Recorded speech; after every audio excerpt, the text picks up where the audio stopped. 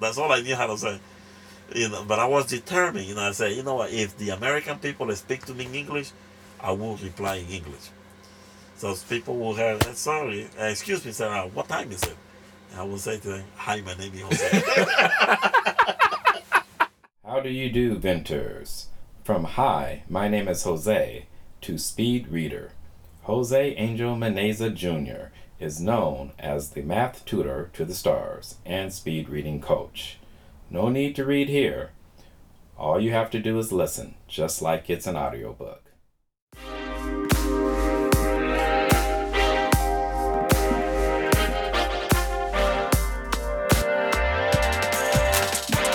With Trent the Gent, they like agents on top of pavements, peppermint patty fragrance, taking the credits when they spits and spritz a chip and dip and dare la pin the tear, death throw the penalty ID, throwing identity, theft crime in the night, pick pop, key the lock, stop, drop, roll the dice, double dough, eat the rock road, Rochambeau, tic-tac-toe, crossing the road with the Nazi flow, with my industry, you see me room play Monopoly, with my commodities, stop the eyes and cross the T's. Venters. Well, today I am in a place that is strange to me, and I'm in the lovely city of Hollywood Beach. And as I said, this is a strange place to me because I had never heard of Hollywood Beach, but our guest today is Jose Angel Meneza. And some of you might know him because he is also known as the tutor to the stars. And so, and especially if you're in Malibu, Jose and I, we talked tonight, and I told him he should be known as Mr. Malibu because he's so well connected in that city. And so I'm sure he's probably by the end of 2019, you'll be hearing stories of him also being known. In addition to the tutor of the stars, he'll be Mr. Malibu, or we said even, we heard somebody had that name already, so maybe Malibu Man. So we want to welcome Jose to Vent with Trent the Gent. All right. Thank you, Trent. Thank you so much for having me. Hey, it's a pleasure. Yeah. So, don't know if you have listened to the podcast before, but you may know that we always like to go back to humble beginnings.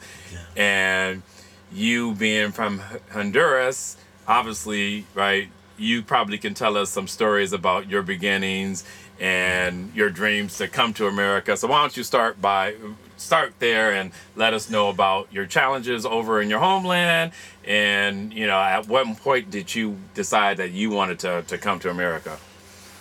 Definitely. I still remember, like if it was yesterday, when I was 7 years old. I grew up was born and raised in La Ceiba, Honduras. La Ceiba is the third most influential city in Honduras. It's on the coast, and the majority of black people in Honduras, live on the coast. And I do remember going to my grandmother's home because she used to take care of us when my dad and mom used to work, right? And so I went to the home, and so my grandfather, was at work, and I do remember really clearly, Trent, this beautiful portrait with these three men. On the left was Abraham Lincoln. Okay. In the middle was Dr. Martin Luther King Jr. And here on the right was John F. Kennedy. Huh. And I asked my grandmother, who are they? Right? And something that she said to me is that she didn't give me the direct answer. She just said, they are people of great honor that kept their word. I do remember that she said, and one day you're gonna be like them. You know what I mean? Like that. And she didn't give you a direct answer. Well, growing up, eventually I started learning about them. Who are they? Everything. In Honduras. In Honduras. Yeah. Did they teach that in the schooling over there? Or you know what? If you go to an American school, okay, and typically people that go to American school are the very super rich. typically the bilingual American school system is different for the elite in Honduras. And we're coming from a working class family, and I remember clearly that eventually a teacher gave me a book on the history of the White House, and I was only that was 7 years later. I remember, and in that story, I was truly inspired, specifically by Benjamin Banneker. Benjamin Banneker played a big role in the building of Washington, D.C. Mm-hmm. And that story truly changed my life. Because let me tell you, at that point, I was a failure student. I was like, I was the only class that I would get an A will be in physical education. I was good at playing soccer, extremely talented, by the way. And I remember by reading his story, that's when I got inspired about, you know what, one day I'm going to be a good mathematician like Benjamin Banneker. Because he used the power of mathematics to build the whole Washington, D.C. with it was just perfection. Mm-hmm. And I learned about the White House, and, that was my image about America, the White House. Now, to keep the story short. Too late for that.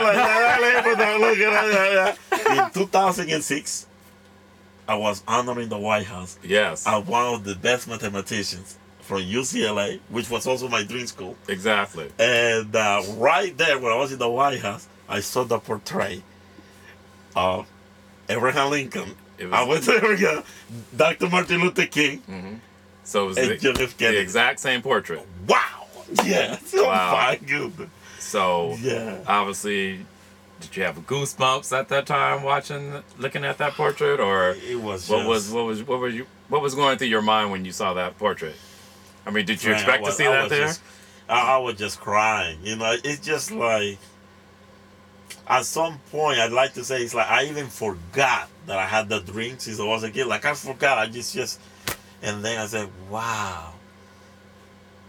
Yeah. It was just a wow moment. I was so speechless.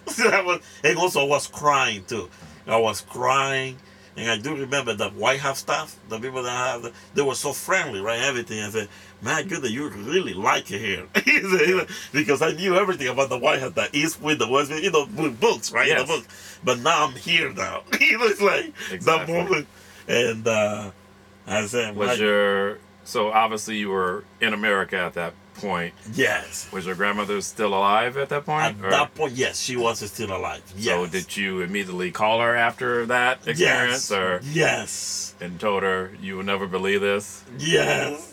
I still remember, yeah. Wow. Unfortunately, she just passed away this year. She just passed away April of 2000. April 2018. Yeah.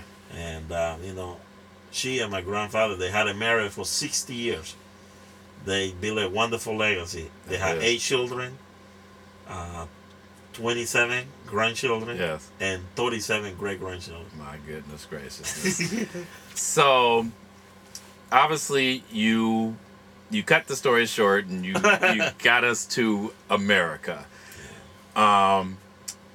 We've talked about the White House. So obviously, I think that the next place I should go, which was in the news recently and might still be kind of in the news, I haven't heard what's happening lately with the Honduran caravan coming, through Mexico. So obviously, you probably have some feelings on that, and with your connection and affinity with just learning things about the White House, what are your thoughts on that caravan and how things are going down with that? Wow. Thank you for that question. Definitely, I'm very I sensitize, with the families, coming from Honduras to the American, to the USA, because they had the exact same dream. Most people, that come from anywhere in the world, they come to America for that American dream, and it's so sad to see moms, with the kids on their arm, that they have to make that drastic decision to leave Honduras because the conditions are so badly there, and that they had no other choice but to leave. And I know that it's just seeing the images. I just it's really sad. It's very sad, And sometimes I would like to be in a position to to resolve things. You know how it is. You wanna, and at the same time, it's so sad when, sometimes as much as good as my intentions are, but there's, what I can do is limited to certain things. But definitely, I keep those families and everything in my good thoughts and prayers, and I hope there's gonna be a immediate, and a doable solution, Yeah. to them, absolutely. But yeah, it is a very complex issue, Totally. Yeah. Because I was gonna say, yes, they do. They're looking for a better life. Yes. Now, some would say, well, you got to Mexico. Why not just be happy for the amnesty that you will get in Mexico? Because if you keep coming into America, then obviously our president is saying, no, you just can't come across our border in that manner. So, do you feel like they should do it the proper way? Or is it such a desperate situation that they don't really have time to worry about dotting their I's and crossing their T's? Yeah, that is I like to say, obviously, I like to say that if someone has the time, energy, and also money, in the same way, to actually cross those borders by walking, I like to say they do have that. They could also use that same time and energy to actually do it properly. Sometimes that's my reasoning about it. I know, everybody has different views on the thing, but I like to say my, I will do whatever it takes, to,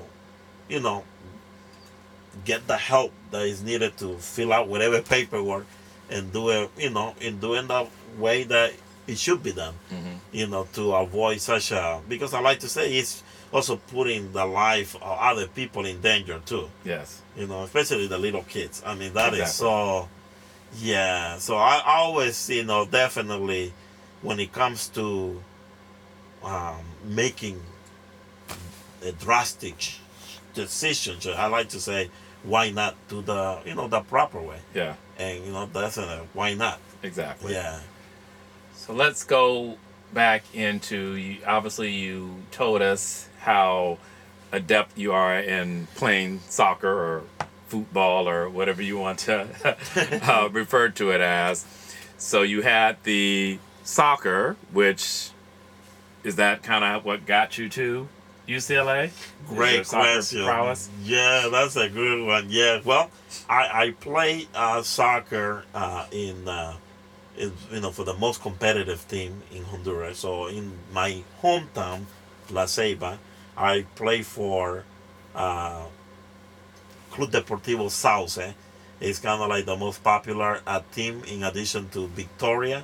Victoria is like and at that time, we were not affiliated with the big team of the city, which is Vida at that time, but definitely Sauce is known as the team where you see like the best professional Honduran soccer players. Great, I can't come from that. And then when I moved from La Ceiba to the capital, I played for Olimpia. Olimpia is the best soccer team in Central America. Okay. And I even got selected to play for the national selection under 17. And but now this is how interesting it is. When that happened in 2001, which happens to be the year when we actually received the letter from the U.S. Embassy in Tegucigalpa about the opportunity for us to come to the USA. And that process was initiated years back by my aunt on my father's side who applied. It was like a 12-year process. Wow. And we just didn't know about it. When we find out, oh, okay, everything was done, and because we made a decision to come to the U.S., so the whole soccer thing, Honduras ended right there. Now, when I came to the U.S. and everything, the level of commitment and professionalism to soccer was not the same like it was before. Now, still had the desire to play, and that's why I went to. First, I started learning English. I started from the zero, learning English from the bottom. I only knew how to say, "Hi, my name is Jose." That's all I knew how to say. But I was determined. I said, you know what? If the American people speak to me in English, I will reply in English. So people will have, sorry, excuse me, sir, what time is it? And I will say to them, "Hi, my name is Jose."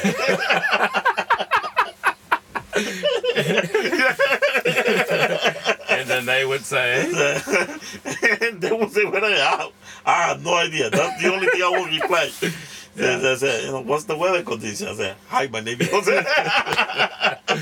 oh my goodness. So I went to community college. I went to Los Angeles Southwest College in Los Angeles. And that's where also they happens to have the educational programs, like transferable programs that would allow me to transfer into UCLA. So I already had the vision. I knew I wanted to go to UCLA because that's the school where I could play soccer. Because the athletes that I used to admire as a kid, watching the Olympics and everything, they all came from UCLA. Wow. And so I had the vision. I know I'm going to make it there. And I'm going to do whatever it takes. Yeah. So I went to community college first. I took all the coursework that it was required. At some point when I finished at Southwest College, there were some few classes that they didn't have, especially for the math. But the only community college I had was Santa Monica College. Yeah. So I went to Santa Monica College to complete them. And then I transferred into UCLA. And so while I was at UCLA, I was committed now to make it to the team and everything.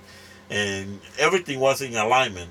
But the whole issue was the fact that the NCAA eligibility rule. Because I started school back in Honduras at the university level in 2001. So by the time I transferred into UCLA, which is 2005, okay, there's a 4-year eligibility rule. Yes. That start as soon as you start college.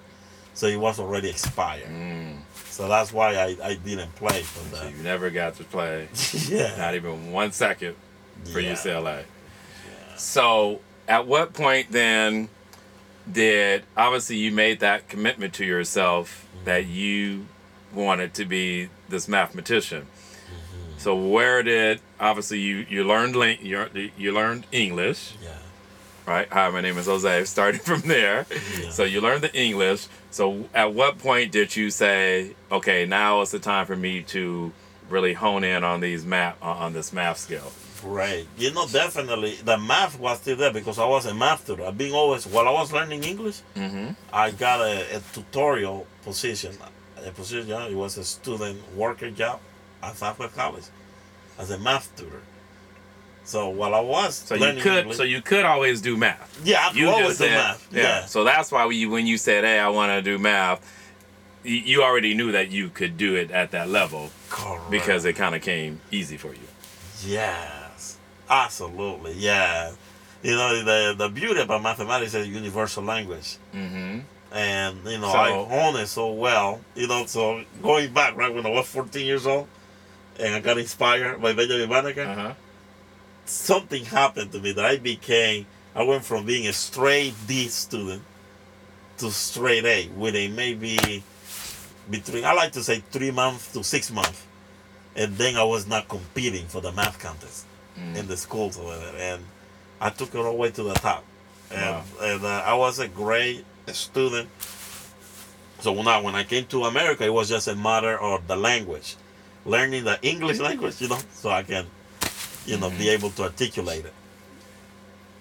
So let's stay on the topics of language. And you said math is the universal language. Universal language. So for someone like me, when math does not come easy to, what in a layman's way, in terms, explain why it the way you see it is a universal language, Right. which means to me anyone can do it.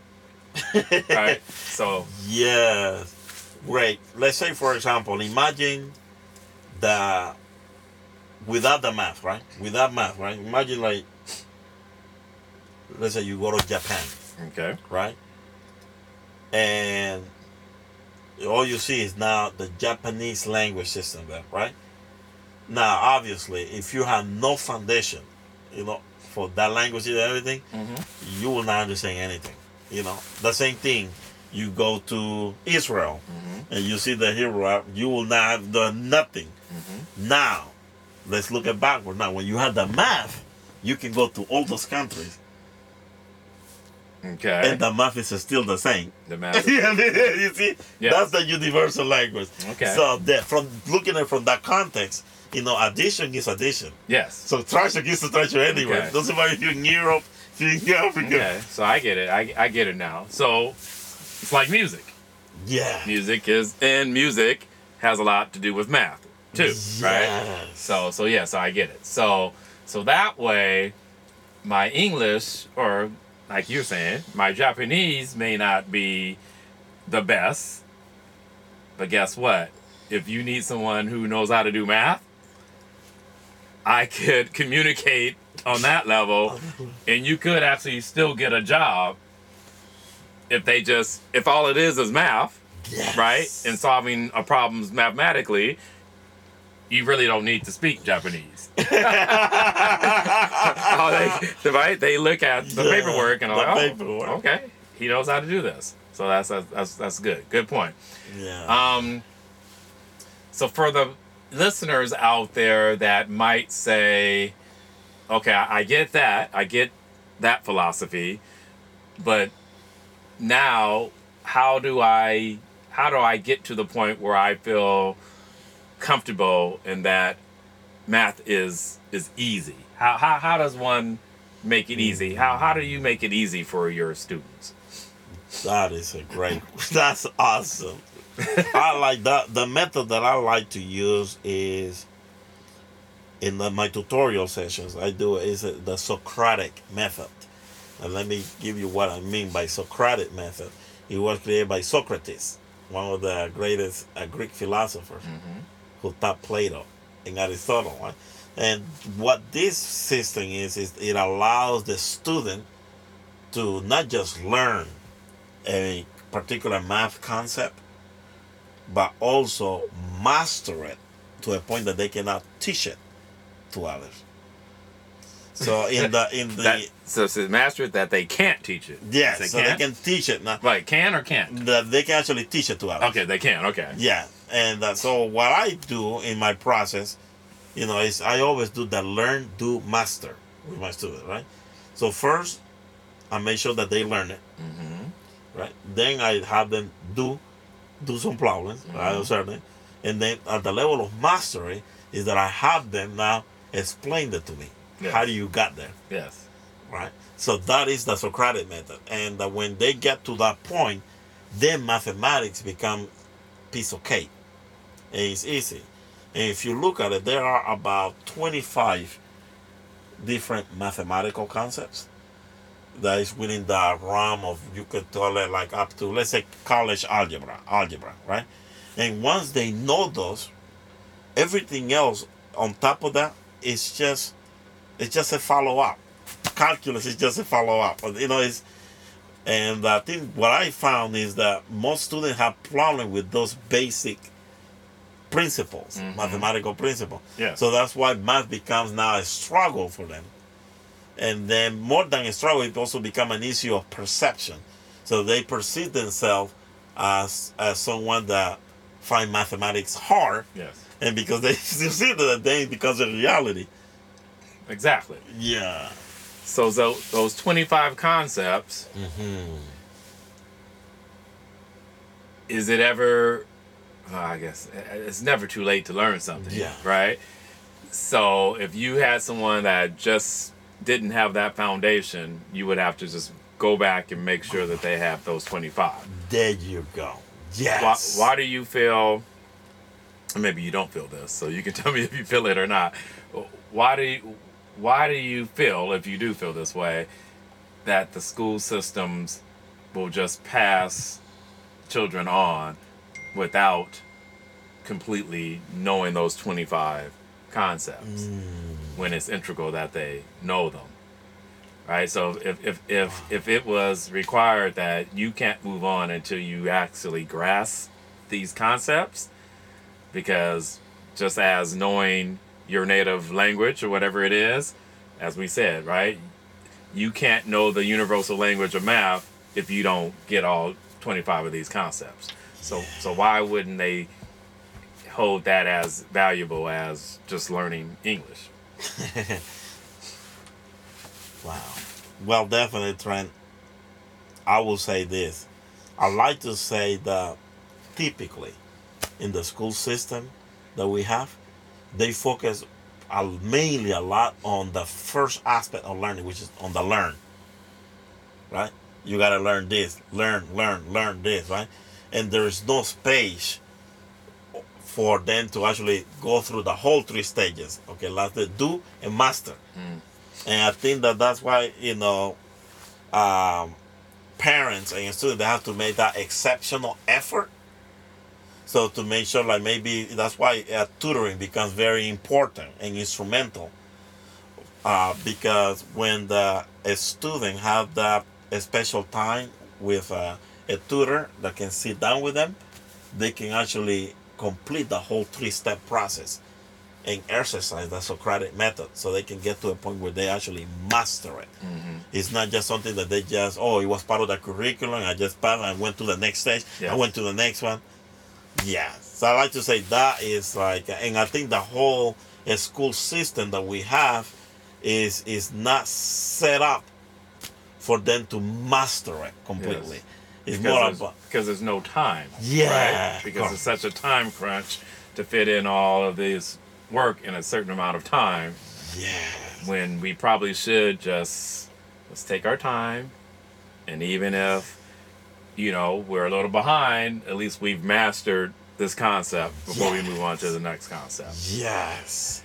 And now, this is the solution. I have a solution. All right, good. And I like to say that I am the only tutor, and we are the only tutoring company that has a solution for students that, for whatever reason, they haven't mastered those stuff. We have a workbook that where they actually practice about 20 minutes a day, right? And in a matter of 6 weeks, they can go through all those 25 principles and master it. And they go through the whole process. They learn it, they do it, and they master it. And within 6 weeks, someone, it doesn't matter where they are. It could be someone who, is a working professional who, for whatever reason, did not complete that part. But if they really want to still come back, it's never too late. Yeah. People can still go, and within 6 weeks, they can become proficient. And then they can move on. I tutor many students. That's awesome. Yeah, so it's never too late. Good. And at the end of the show, Jose's company is A+ Malibu Tutors. So he'll tell you guys how to get a hold of him and to reach him for that. Yeah. So I once heard this comment, and it was at a school function. And I just want to get your impression of this comment. And it was concerning math, and they were talking about if you would know if your kid is in the wrong level of math, if they have to get a tutor or if there's tiers. So they actually had this mantra, no tutor, no tiers. And then I thought about it. I'm like, because with my kids, right, getting a tutor was the difference between them getting a B+ and an A. That tutor will take them to the A. right? If they didn't get a tutor, yeah, there'll be no tears, but they would only end up getting a B+. And so I kind of felt like that mantra really didn't make any sense, especially for educational institution to be saying no tutor, no tears. So what do you think about that mantra? I completely agree with you. Absolutely, because I am a proponent, or I am in favor of that, definitely, finding a doable solution, which is the tutoring, right? The tutoring is what makes the difference. So the student is at this level, and the tutoring will allow them to go higher. So yeah, I like to say that phrase, no tutor, no teacher, that is so ineffective. Yeah. That's not encouraging at all. It's like, Exactly. Well, and what they were saying was, if your kid is crying in class, right, and crying over this work, then you need to pull them and take them down to the next level, because there's really no reason to hire a tutor.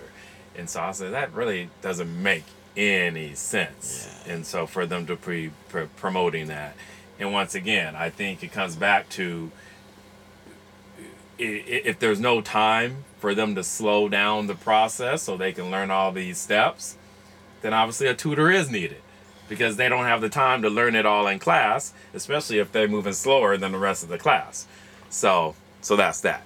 Yeah. Let's do a segment that we normally do on Vent with Trent the Gent, and I think this is appropriate for you. So we're gonna say, are you right-handed or left-handed? I'm right-handed. You are right-handed. Okay. Most of the guests have been right-handed. Always have to say that. Nah, but it's interesting. Let me tell you something. Okay.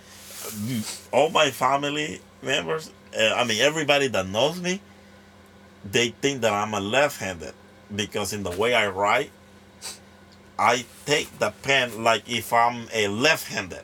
So the whole mannerism, it appears that, so if you see me writing and everything, you say, oh, this guy must be a left-handed.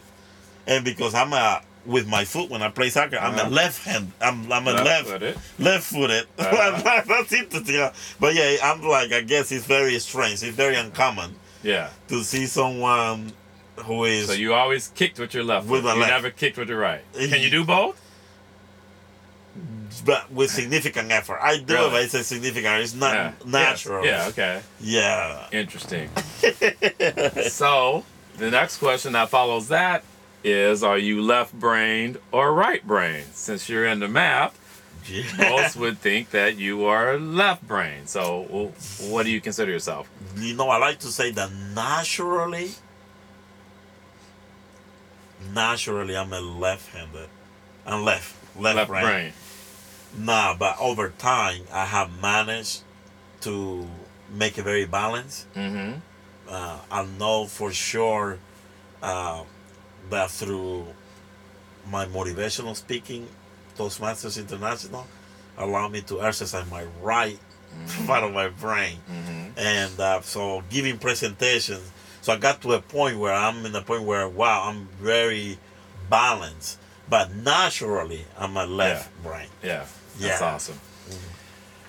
So let's go back to the tutoring. And I think you mentioned that you tutored a lot of students at was it Santa Monica City College, or was it LA? Yeah, so I started at Los Angeles Los Angeles Southwest College. Mm-hmm. And while I was at LA, I tutor students of all backgrounds. And then when I went to Santa Monica, I also tutored students as well too, because I was a tutor at Santa Monica College too. So then you transferred to UCLA. UCLA. And then you ended up somehow, and you can tell us how this all happened, you ended up being the tutor to a lot of the athletes Yes. at UCLA, which became very, very valuable. And you can tell us that whole story and where it ended up and how it all worked out. Yes. Wow, definitely. I have one of the most beautiful experiences on my life, while I was at UCLA. And one of them was having the pleasure of tutoring the student athletes at UCLA.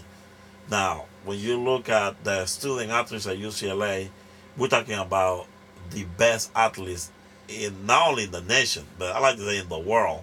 Because UCLA has kept that tradition of having the best student athletes, and in all 24 sports. All right, all not just basketball, not just football, and we're talking about having the best of the best, and at the same time being a student athlete is like a full-time job too, because I like to say in any school that you go, but especially UCLA, the level of competitiveness, and definitely tutoring becomes even more indispensable for the student, because they need the help so badly, because the time flexibility is not as like a regular student, it's much more difficult. So while I was at UCLA, I had the pleasure, and I like to say I take a great pride, because I like to say that I was one of those few tutors that I got to tutor a student from all the sports. Yeah. All the sports, and I was like the go-to person. People go to me because I developed a tutorial system to tutor people and make sure that they get it, and it works according to the time. It was in a timely manner. Mm-hmm. So, yeah. And I remember asking you, well, how did these student athletes find you? Because most just regular students, not the athletes, tend to go and find the tutors. So how did you become known as, the go-to for the student athletes? Yeah, definitely.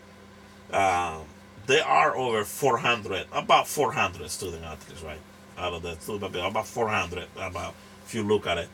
And I think the word of mouth, it goes so quickly, because I like to say the student athletes are very united, and they know each other, and they have this team. And so once they know something that is really good, they refer to it, they tell other people right away. So you become instantly known. So obviously, the very first step was that I got the job at the Athletics Tutorial Center. So this is actually a center within UCLA for tutors to tutor only athletes, right?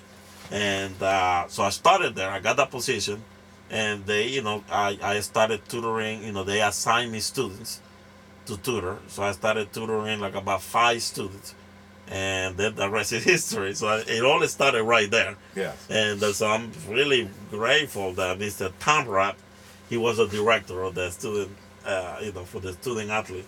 He right away, as soon as I transferred to UCLA, I got the job there. And I was also tutoring in the honors program. I was tutoring other, within the university. But that was definitely very special for me to be there to the student athletes. Yeah. So, the end of that story, obviously you were honored in a very special way. Yeah. Can you share that story? Yeah. Yes, I during my senior year at UCLA, I was Dan Guerrero is the athletic director, and he also became my mentor, and I was extremely honored when he personally endorsed me for the Bruin Senior of the Year. This is an award. This is organized by the UCLA alumni, and it's something that I still remember it today, and it's so very special, Trent. To have. Well, you're downplaying it. Yeah, this is awesome. Because correct me if I'm wrong, you were the first, to win that award. Yes, I was the first. Exactly, like. To my knowledge, I'm the first one, a non-athlete that got endorsed by Dan Guerrero. Is it not something? Wow. The first non-athlete to do that. Yeah. And why do you think that was the case? It was definitely because of the consistency and the great contributions that I made to the athletic department as a whole. Yes, because obviously some of those athletes needed you to maintain whatever grades that they needed in order to be eligible, right? Which is very important, right? What good is a student athlete if they're not eligible to play? Then they're going to be sitting on the bench or or whatever else. So good. So congratulations to you for that. Let's get another segment that we always do on Vent with Trent the Gent. So let's do let's do this question here. So sometimes I do invent with Trent the Gent, which would be, what do you consider to be the best invention of all times? Sometimes I do mint with Trent the Gent. What did you mean by whatever you said? Sometimes I'll do spent with Trent the Gent. What was the best money you ever spent? I'm going to do with you, Jose, I'm going to do sent, S-E-N-T, sent with Trent the Gent. And what was the best gift that you ever sent someone? Wow. And I know, I think this should be easy for you, because I know you give a lot of things. So it doesn't necessarily have to be sent in the mail, but if you sent something in the mail, we could. But it's just gave someone, sent. Best gift you ever gave and sent someone. Oh my goodness. Oh wow, this is a great gift. But I'd like to say, all the gifts that I giving are very special, but I'd like to say,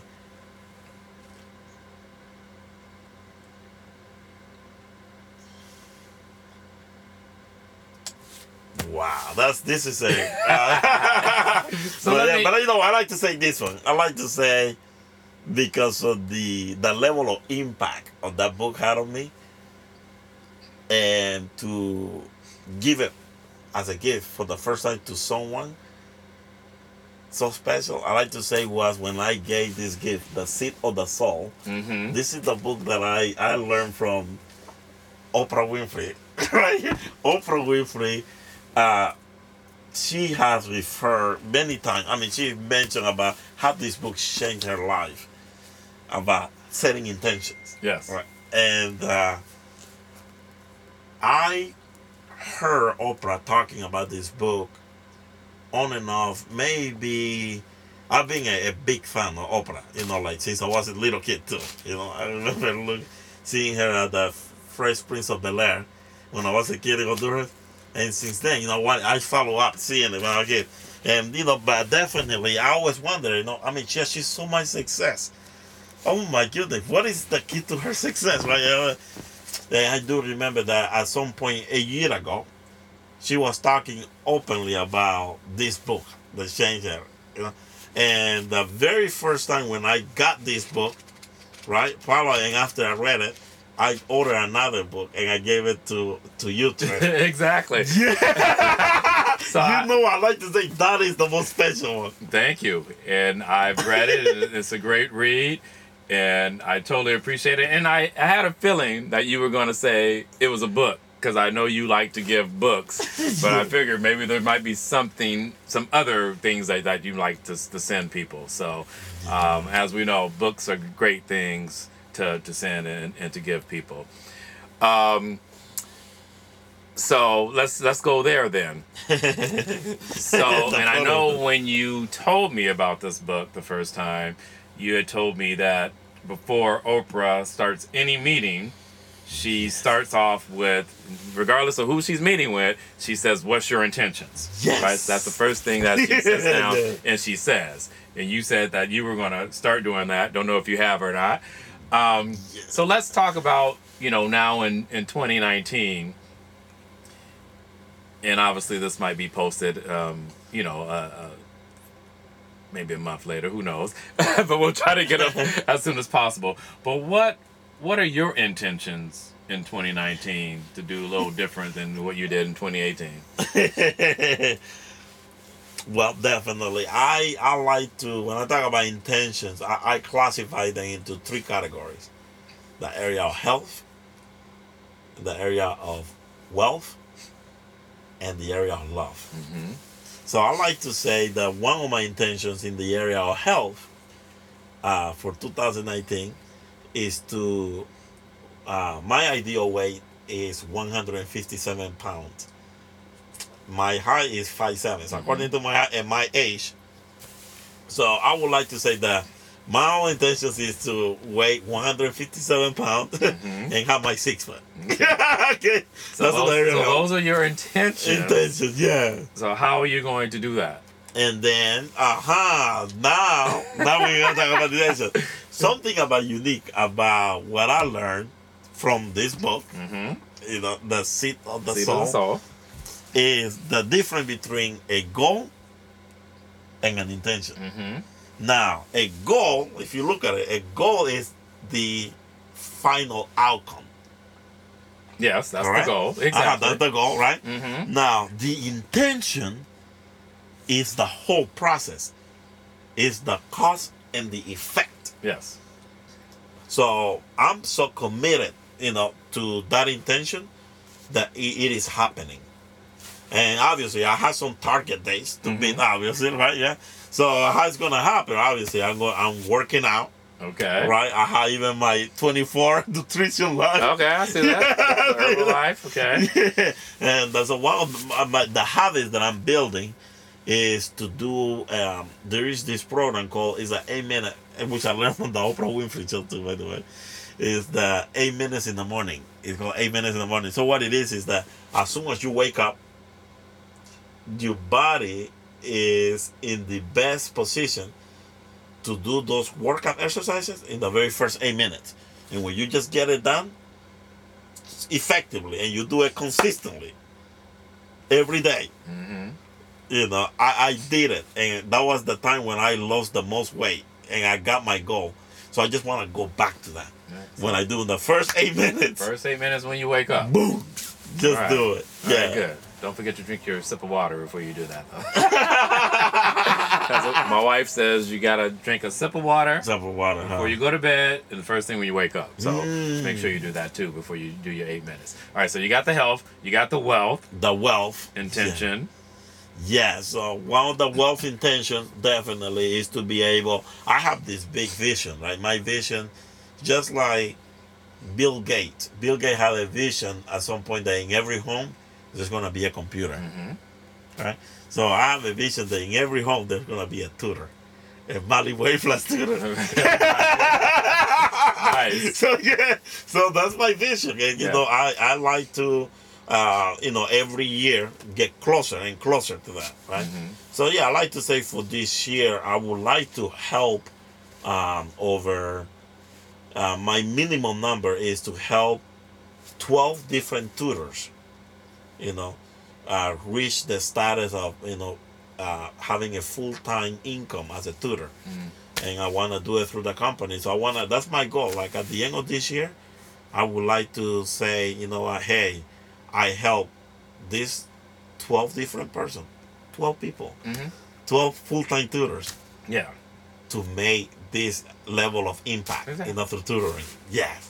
And that definitely can happen. That definitely can happen, yeah. And then the last area was remembering love. And the area of love is that, definitely one of my intentions is to actually meet the love of my life and get married. Yeah. So that's those are my intentions. Yeah. And so is that just going to happen via introductions? Or are you out there? No, definitely. I'm definitely, I'm not open to receive the person, and definitely, I'm dating, I'm meeting, different, women and everything, and definitely, it's been a fun time. It's been a fun journey. Yeah. All right. So you brought up love. I didn't. So I think yesterday, didn't you have a webinar for men only? Yeah. What was the name of that webinar? Yeah, understanding the heart of a woman. Understanding the heart of a woman. Yeah. I didn't catch that one because you did it like on New Year's Eve at 3:00. So I don't know why you would do that. Now, who were you actually speaking on that, or was somebody else speaking on that topic? Yeah, I was actually the one. I was the speaking on that. So obviously, I don't know if that was a free webinar. You had to pay to get on there. Yeah, no, it was. It's open to the public. It was free. So what were in a nutshell, what was like the highlight from that? Yeah. And well, they say never ask two questions, but what was the highlight from that? And what made you an expert on that topic? Why don't you start with that question? That's a good one. Well, I like to say, Trent, is the context, the full context of of that webinar is to empower men to become men of honor. And so, what the vision here is to help all the men in my life, empower them with these timeless principles that I learned from two of my grandmothers, my maternal and my paternal grandmother, about how to understand the heart of a woman. And this goes beyond romantic love. We're talking about relationship with women as a whole. And here's the three. You want to know about the three? Yeah. Yeah. So, I'm sure I'm the gonna learn number a one lot. is integrity. Okay. Integrity. In the context that there's nothing more important to a woman than knowing that the men that she has in her life, they keep their word to her, their promises. Yes. So being that level of reliability, being able to honor those promises, that is that's foundation for success in any relationship with any woman. Yes. And so that's why the subtitle of the webinar was Understanding the Heart of a Woman, and the subtitle is How to Be Extremely Successful with Women. Okay. So definitely that success is founded on integrity. Okay. Okay, that's number one. Number one. Number two, active listening. Now there, I like to say that the active listening it becomes vital, because when a woman has the need to express and share, women sometimes find it really hard to find men that truly can listen to them without any interruption. So it's important that we can become an active listener and we let them express. And we do it from the place of care, understanding, and acceptance. And when that happens, magic happens, like big things happen. When we actually listen to the woman of our life, just listen to them and get to really appreciate what's important to them, what matters to them first.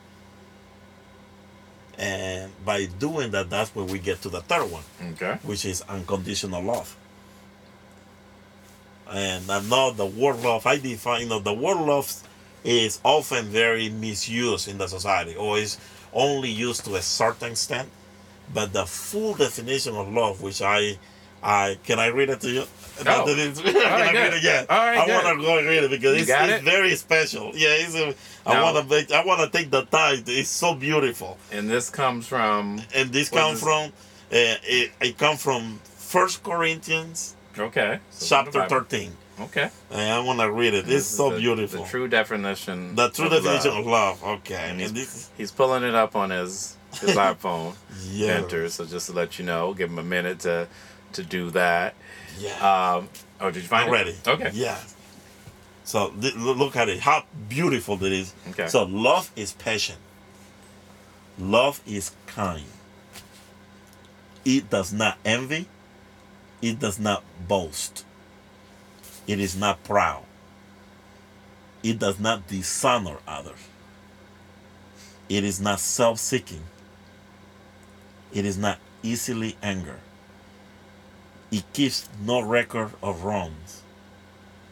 Love does not delight in evil, but rejoices with the truth.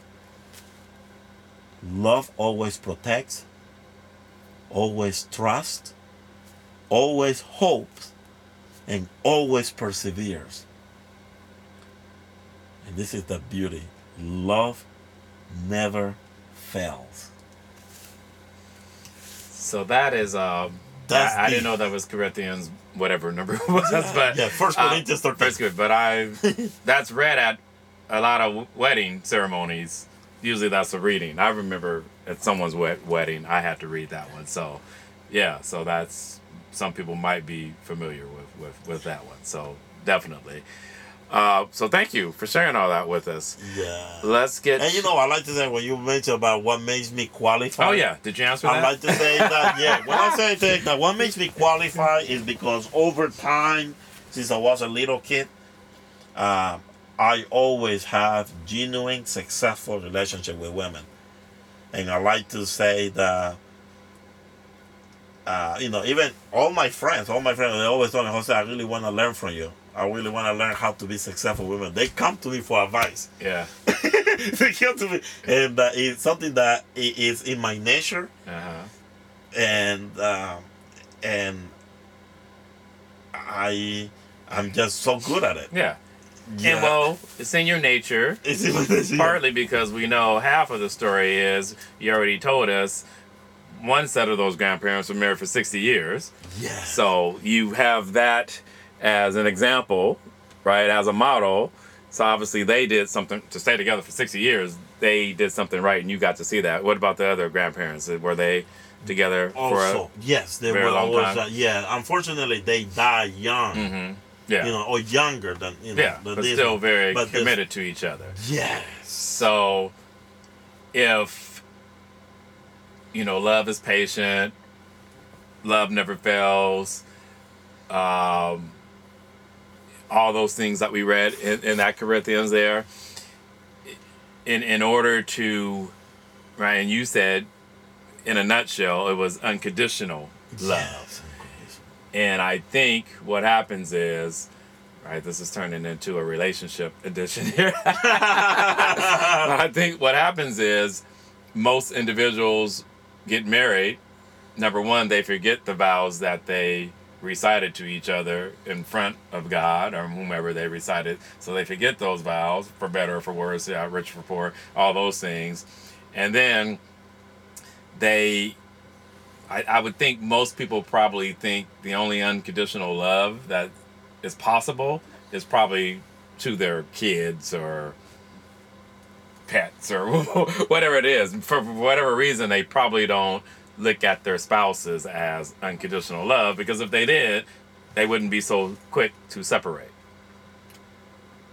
Yes, you nail it. You nail it. Yes. Yeah. And you got to the point. Yeah. And now there's also a trend, in addition to what you just expressed too, that there are, now that we know the definition of love, right? There are multiple ways how we can show love to others without having an attachment to a particular relationship. And let me just go deeper on that. Okay. For example, right, when we, in the context that let's say, we can show the love to a stranger, right, that we just met on the street, right? Obviously, when the relationship begins and we start having conversations, right, obviously the evolution of the relationship, right, is get better and better, right? It's an evolution, and time is a factor. But just by the definition of we, at any point, at any moment, we can always be loving people. We can love everyone and show the love. And I think that's part of being a man of honor. Because when we love others and we do it without any attachment, we become super extraordinary gentlemen. And and we are here to make a difference, and people rely on us. They come for us for leadership. Yes. Yeah. That's I forget the name of the group, but I'll get it to you. I get you the name of the group a little bit later. All right, let's go into another segment that we do because we're going to be crunched here on time. Let's do this one because this is kind of a new one that I've been doing, and this might be hard for you. So this is the look alike or look like segment. So who do people say you look like, Jose? Yeah, this is so interesting, and I know that I know it's flattering, but I don't know, but a lot of people say I'm laughing already. that resemble, there's Denzel Washington.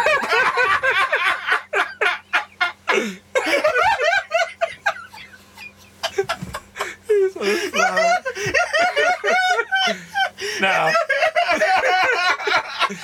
so that's funny because once upon a time, Yes. he was voted the sexiest man alive, right? Yes. And I don't know if you saw, I posted something probably about a month ago. Some guy told me that I look like Idris Elba, who is currently the sexiest man alive. So that's pretty funny as well. So we both been touted as looking like the sexiest man alive. All right, so that's one of mine recently. But the question, the follow-up question to that, so who would you say that I look like? Oh, that you look like. Yeah. Oh, wow. Wow, that's a great question. Okay, let me think. Please let me think. Wow. That is a good question. Okay, let me see. And they have to be within Hollywood. And I don't know. Or it Well, could be I mean, any- obviously, if they're not in Hollywood entertainment, no one listening would know them, who Oh, you're talking okay. about. Okay, But you that's could a say, good hey, one. I have this friend who I know in Kansas, and he looks just like you. I mean, I've gotten that before, too. So, see. like I said, I've gotten, I'll tell you, I've gotten Alfonso Ribeiro. You mentioned Fresh Prince from Bel-Air. Prince from Bel-Air, You mentioned that, so I've gotten that before. Wow, yes. You think? I've got it. But this is the one, this is the dinger. I get Jerry Rice all the time. I always get Jerry Rice if you follow football. Jerry Rice. I Okay, get that one all the time. So you see those? Whoa. He says, well, You know what? I like to say Alfonso Rivera. Because even your voice. really? Yeah. Oh my God. Yeah. That's the one I was just like, oh no, not Alfonso Ribeiro. And I think my wife hates him, by the way. So, that's not a good one. Let's do this segment that we normally do. So this is the fill in the blank segment. Okay. All right. And so this will go well with your inspirational speaking career. So don't stop blank. Losing faith. Don't Faith. stop losing faith. Because faith, I like to say faith is, when we have faith, it's impossible for us to fail. So it's faith in yourself, faith in a higher power. Or Because just faith, faith, okay. period. I have faith because faith, if you look at it, right, faith is seeing the invisible.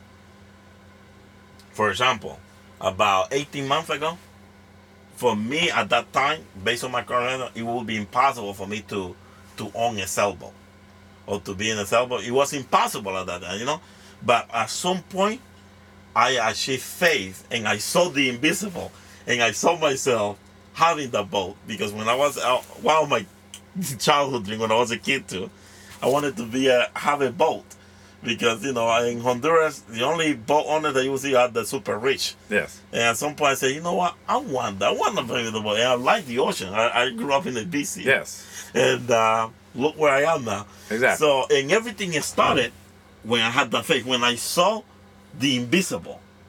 So I think if we were like to define what faith is, that's what it is seeing the invisible. Mm-hmm. So when we are wherever that we are, whatever dream and goal that we have, if we are able to see it, that's when we have faith. Yes. So, and Jose gave it away. I said we were in Hollywood Beach. Yeah. but I didn't say we were on his houseboat. So we're kind of rocking away here. I think I'm going to be boat seasick here in a second. So we are currently on his boat. And, you know, he has a goal board here too, and he has a bigger boat. So obviously he can see that vision coming into fruition as well. All right, so that was the first one. Don't stop having faith. The second one, you can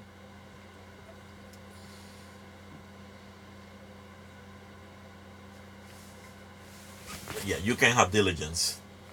Diligence is a very special word, very precious, because it's a learnable skill. And when we have diligence, we can achieve super success. So is diligence the same as persistence? Or is there... They are great. It's a very rich word. Definitely, for someone to be diligent, they have to be persistent. Persistent is part of it, but not all of it. So what's because the rest? The other one is a smart thinking, a smart planning. When we actually are diligent about completing a project, we are very impeccable in details, target dates. Mm-hmm. Okay, this is what needs to be done. Okay, in order to achieve that, this is the list of goals that have to be met, and then out of those goals, there are steps. These are the steps, and these are the tasks. Yeah, those intentions, right? Yeah, exactly. So yeah, when we are diligent, that is part of being diligent. Yeah. All right, so let's be diligent then in 2019. Yeah. And then the third one, is conversations are... I like to say conversations are gold. Why our gold? Because sometimes we are just one conversation away to meeting the next big thing. If you look at it, sometimes sometimes I'm in all these networking events, or just events as a whole, when I meet so many people, right? And what I've noticed lately, Trent, is that I don't get the maximum value of meeting all those people if I don't have a conversation with them. Totally. Because it is in the conversation that everything happens from there. Yes. And when you can actually find what we have in common and everything, and all happens in that conversation. And that conversation can be just like sometimes 3 minutes or 5 minutes. Mm-hmm. But definitely conversations are very precious. They are gold. I call it gold. So when you're at those networking meetings or networking opportunities, and there's probably not enough time to speak to every single person in the room, do you feel like you were robbed of that gold? Yes, I feel that way, and at the same time I understand that I always have doable expectations. I know for sure that I'm not gonna be able to talk to everybody, but I like to say that when I do make the effort to follow up with people, that's when I actually see the value. Yeah. Because it's not just in getting the business going, it's when I actually had that conversation with them. Yeah, totally. Yeah. Yeah, and that's really like you said, that's the value of it, because if it's just passing a card, and recently I was at an event and I was talking to another young lady. She was sitting right next to me, and the next thing you know, this gentleman, he comes up and he just hands both of us his business card. And we kind of looked at each other, but what is that all about, right? That's so 1980ish way of networking, right? Just coming handing your card, and like I said, why would we even want to move further on that relationship? Because you didn't have you didn't want to put in the time to talk to us. You just want to make sure that we had your card, just in case we might need your services. We might call you or whatever it is. So, yeah, so that's funny. All right. So speaking of services, we're a little bit over an hour here in our conversation. So we always give all of our guests on Bent with Trent the Gent a chance to let the listeners know how to reach you. So whatever social platforms that you have, if there's a website, name of companies, whatever you want to do, Jose, then now is the time to let everyone know how to reach you. Yeah, I like to say the best way to reach me is you can visit my website, MalibuAplustutor.com, and definitely I like to say come and learn how to read a book. You know, I like to say that the best gift that you can give to yourself for this new year and to anyone in your family is the ability to read a book, because your success is just one book away. You know, there have been amazing books here that have helped me to achieve so many dreams.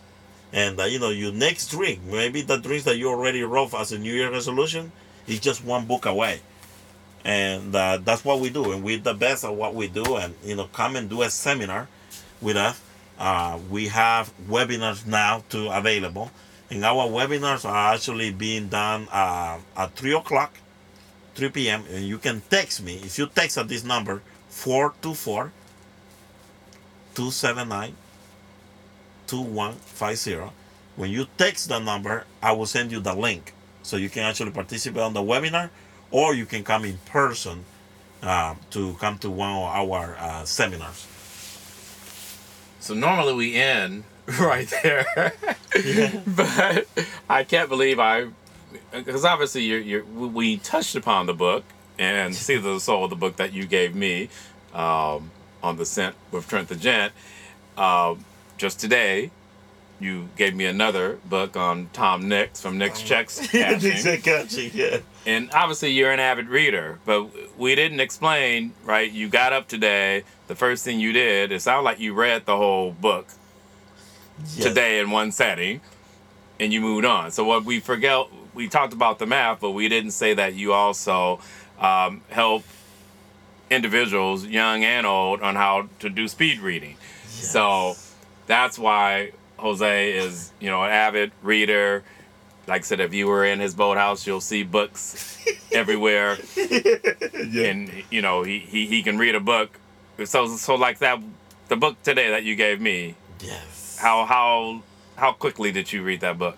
So I read the book within, typically it takes the average book size, that's the average book size, about Okay. 320 pages book. The average time frame is 90 minutes. Okay. That's the average time frame. And we teach a system how to read the book. You read it like 5 times. There are 5 ways how to read a book. And when you read it during those 5 times, you get to have the highest level of comprehension. And you get the richest, that's when you have the richest experience with the book. So And you read that book today. Yeah. Obviously, this is you rereading that book because it was your Because I first read it time. before. Yeah. So you're trying to tell me that you read that book in 5 ways in 90 minutes. Is that what you're saying? Yes. Yes. There are 5 different ways how to read it. See, so that's why stuff like that goes over my head. Obviously, it works. And I'm going to say it works because Jose has my 2 boys, and unfortunately my daughter hasn't had a chance to go through and sit down with Jose and learn this, but my 2 boys have, and I will say that it works because my kids are pretty blunt, and they would come back and say, that crap don't work, right? And they didn't say that. So, so I know Jose's looking for something right now as we speak. Yeah, because I want to give you a copy of the 5 steps so you can keep it with you. Okay. Yeah. Yeah. So, do you know them off the top of your head? Yeah. Or? So there are 5 steps. You start first with the overview. Mm-hmm. So the overview of the book is when you actually look at the front and the back cover of the book, and then you do a debrief. A debrief is when you actually look at from left to right, just to look at how the book is structured, and from right to left. And the reason that we do that right away When you say how it's structured, Yes. what does that mean? What Are you does looking, it mean? looking for photos in there? What are you looking for? Pictures?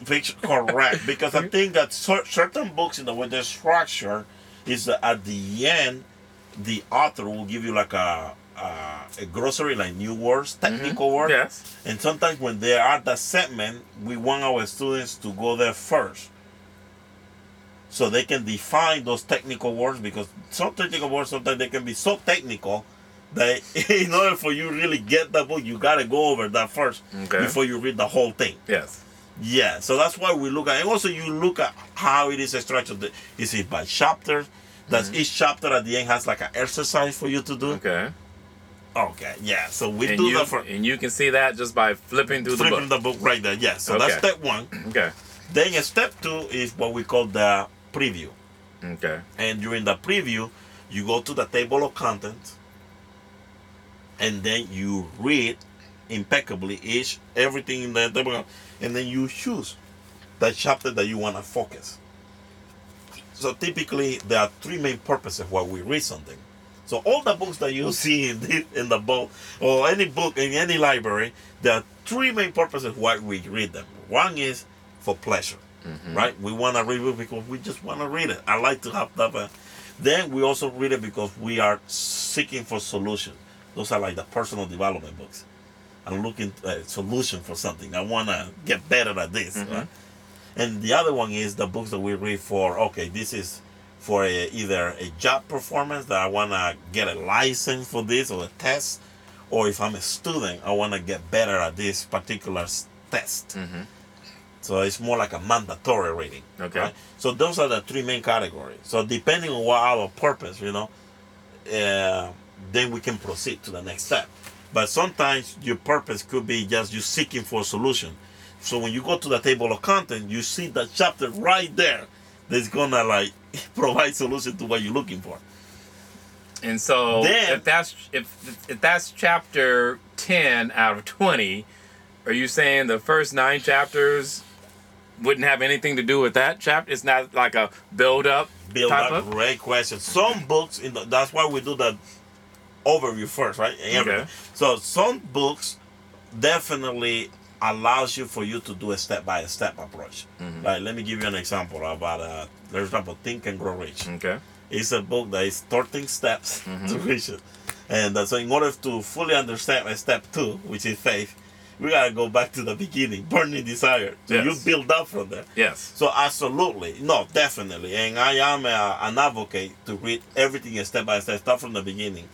But sometimes the purpose for me reading that same book, it will be different now, because they say, okay, I already read the book. Okay. But now I just want to refresh myself on organized planning. Yes. So I will go to that chapter as a reminder. Yes. All right, Yeah. good.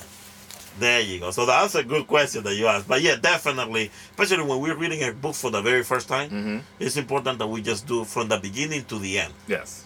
All right, good. Yeah. So pick a chapter. Yeah, big Go to chapter. that chapter. And then you go into reading. That's step 3.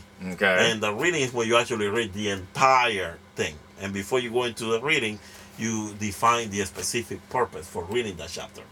And that purpose is found in the very first paragraph and the last paragraph of that chapter. Okay. Okay. And then after that, we go into what we call the post view. And during the post view is when you go to the last pages of the book. And that's when we actually kind of like see, okay, what's the appendix? Or sometimes authors list recommended books. So you can expand more on whatever that knowledge. Yeah. And so if you look at some of the books, sometimes I got one book and they recommend all this, so then I order the other one. So sometimes that's when I want to get deeper into something. Exactly. And then the last step is the review. And the review is when you actually do the retention diagram. And you actually get the fullest value of the whole experience, reading experience. Wow. That's what the meat is. And actually, And that's what you teach. and both of you are good at that too. Oh my goodness. The retention diagram, yeah. I hope so. Yeah. We're gonna see. Well, Jose, like I said, it's been a great pleasure having you on the podcast. It's always great spending time with you and talking with you. I can tell the listeners that, you know, when you talk about conversations, you are sincere. When you, on that answer, you were sincere. Because we didn't even meet in person. We met on LinkedIn. Yeah, we met on LinkedIn. Yeah. And then we met, right? And then we had a conversation. And then obviously we kept the conversations going.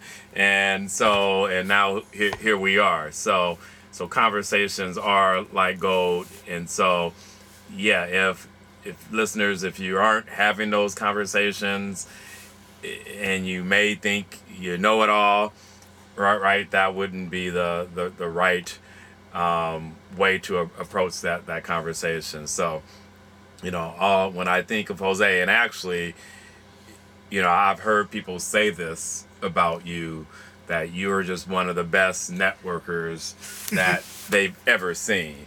And I can tell them that is true and that is sincere as well. So you're just one of those people that are golden, right? We'll go with that, right? You're golden, and you know, obviously you're it. So we want to thank you for being on the podcast today, and so thank you. Thank you, Trent. Thank you for giving me this extraordinary honor to talk to you about what I'm really passionate about. Sounds good. All right. Bye-bye. Bye-bye. Hi, my name is Trent the Gent. Please share this episode and other Vent with Trent the Gent episodes with your families and friends. Bye. My name is Trent the Gent.